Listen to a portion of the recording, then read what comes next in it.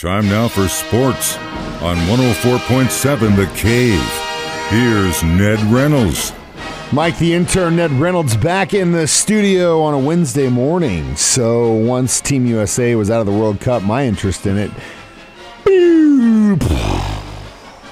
But we're getting closer to the final match, aren't we, Ned? You are hardly alone with the interest factor. I'll give you a few television notes. When the USA was playing, they had, the Fox Network estimates they had as many as 12 million folks in the United States watching. I was one of them.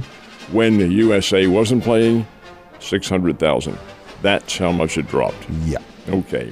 Who's playing? Don't cry for me, Argentina. Argentina, for the sixth time in the nation's history, has made it into the championship match. They did it with a 3-0 walloping of Croatia yesterday in the semifinals. So, who is Argentina going to play? We'll find out today. The second match is France, which is an annual, well, it's not annual, but every 4-year contender for the World Cup title, is playing Morocco, which I think I'm correct on this, the first Arab nation ever to make it to the finals, the semifinals, I should say, of the World Cup. Those two will play today in Qatar, and then the winners will play Sunday for the World Cup Championship, Argentina against the winner of this one today. Should be, I guess, a lot of fun. I'd probably be watching pro football, but over and above all of that, it is what it is, and it is a world championship. For another country that's not the USA, and again, 600,000 people watching it should tell you something. All right, very, very sad notes in the sports world this morning, Ned. Yeah, a couple of them, as a matter of fact. Mike Leach has passed from the scene at the age of 61 entirely too soon. A massive cardiac event is how Mississippi State, and he's the head coach at Mississippi State, or was, described the event. He had it on Sunday night. They air evac'd him to Jackson, Mississippi, and it was apparently pretty obvious that he was not going to survive. Leach, who was a veteran coach, been around at Texas Tech and Washington State and Mississippi State, had the Mike Leach air raid, is what they called it. He had some high-scoring teams. Did not have Patrick Mahomes at Texas Tech. He'd left before then. But he did have Cliff Kingsbury as his quarterback, and Kingsbury, of course, is now coach of the Arizona Cardinals. Had a number of players. He is the one who engineered Texas Tech's really high-scoring games. Did the same at Washington State and did at Mississippi State. This was his third year at Mississippi State. The team is supposed to play in the bowl game the day after New Year's. They are going to. They're going to honor that commitment, play Illinois down at Tampa, Florida. But Mike Leach obviously won't be with him. He is a victim of a cardiac circumstance, and it's really, really too bad. 61 years old is all he was. The other sad note today, Mike, when I was a kid growing up in Philadelphia, one of the great stories of mid-century was the Philadelphia Phillies of 1950. They came from nowhere to win the pennant and earn a berth in the World Series. They were called the Whiz Kids, and they were my boyhood heroes. The last of the Whiz Kids passed yesterday. Curt Simmons, a great left-hander, had a magnificent career, pitched for the Cardinals in 1964 when the Cardinals won the World Series, and the New York Yankees won 18 games for the Cardinals that year. A stylish left-hander. He passes from the scene at the age of 93. So two of them gone. That's a shame, but it is part of life. Sad stuff, but what a really cool team. I bet you remember that well, don't you? I would have been 9 years old at the time. I do remember it. How distinctly. The players I do, because as I got older, there was no free agency back then, so the players stayed with the team unless you traded him. It was lifetime. Richie Ashburn and Robin Robertson, Del Ennis, and people of that caliber, Granny Hamner. Hey, they were all boyhood heroes of mine. Cardinals, minor league players of the year. Who are they? There are 2 players of the year and 1 pitcher of the year, and all 3 are Springfield Cardinals, or were. As far as this year's concerned, Jordan Walker, that's hardly a surprise. He spent his whole year down here. He won't next year. He won't be here. And Moises Gomez, who was here for about 3/4 of the year, hit 23 home runs down here and hit 39 after he went up to Memphis. Not at Memphis alone, but that was his total for the year. Those 2 are the players of the year, Jordan Walker and Moises Gomez. And the pitcher of the year is Gordon Graceffo, who came on a little bit after, not quite before the middle part of the year. and pitched extremely well. Those two are the big award winners that was named yesterday by the St. Louis Cardinals organization. Congratulations to them. That is a big deal. So, Chiefs are in Houston against the Texans in a rare noon game on Sunday for the Chiefs and Texans. And what are the guys in Vegas saying about this one?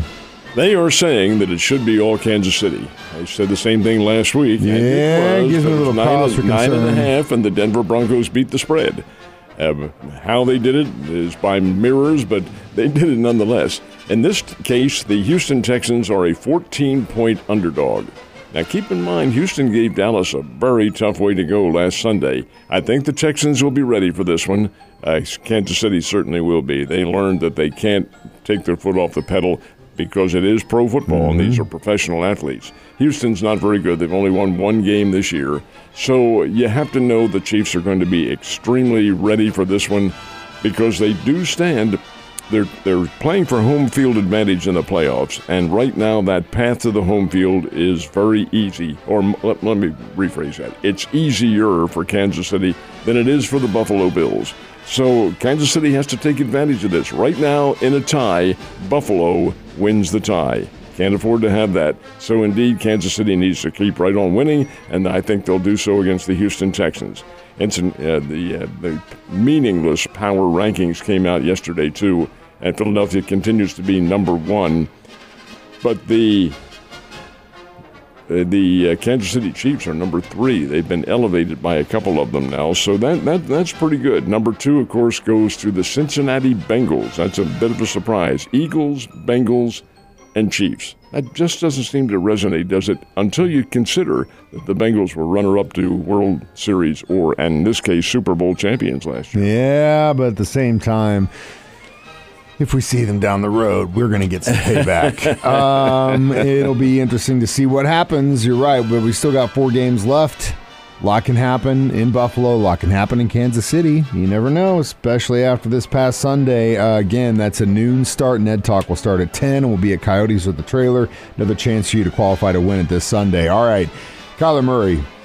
He probably won't be ready till at least mid-season next year. The folks at Mayo Clinic, and I doubt very much that they're the ones who do the surgery, but the folks at Mayo Clinic, and talking about ACL tears, which is what Kyler Murray had, have estimated it takes about a year to fully recover from that. Now, not the surgery itself, of course, is, in the case of the surgeon, relatively simple. You do the knee operation, you reattach the ACL, and you're set to go, except that there's a long rehab involved in this, and the rehab can be very stressful. Anyway, it takes about a year to fully recover. Now, there have been instances in which players have come back before then. Joe Burrow is one of them. But whether or not Kyler Murray can, he's a very active player. He likes to run. We'll have to wait and see. But I doubt very much is ready for the start of the season with the Arizona Cardinals. I think that would be a really hasty recovery. They can also get, certain kind of injections in different countries that helps the healing process. We're not going to get into that. Yeah, but hey, man, pro athletes do it all the time. If you got money and a will, there is definitely a way, sir. So we never know. We might see him a little bit sooner. He's young, and we'll see. Last year at this time, a new NBA record was set as far as scoring goes. Who was the guy who pulled it off? It's Steph Curry of the Golden State Warriors, and it was 1 year ago tonight. And of all places to do it, Madison Square Garden in New York. And what Curry did, Golden State playing the New York Knicks that night, Curry blasted one home from three-point range. That was successful three-point shot, 2,974. And that broke by one the record that had been held by Ray Allen. That was a year ago tonight. Since then, Curry has really rifled that ball from long range. He's a great player, really is. In fact, Mike, Sports Illustrated each year gives their Sportsman of the Year award. He is the winner this year. That's a little unusual to me because it's a World Cup year and the USA was in the World Cup and there have been other circumstances going on, but they chose Steph Curry as their Sportsman of the Year. Good choice, good player. Golden State got beat last night. Their team is struggling a little bit, but Steph Curry isn't. He's a very fine player. And yes, a year ago tonight that he established a record, but the way he's still young, the way he is putting this out of reach may be eons before it's broken. Probably. He's a great player on the court and off the court, Ned, just like you are in the studio and out of it. I'll see you tomorrow.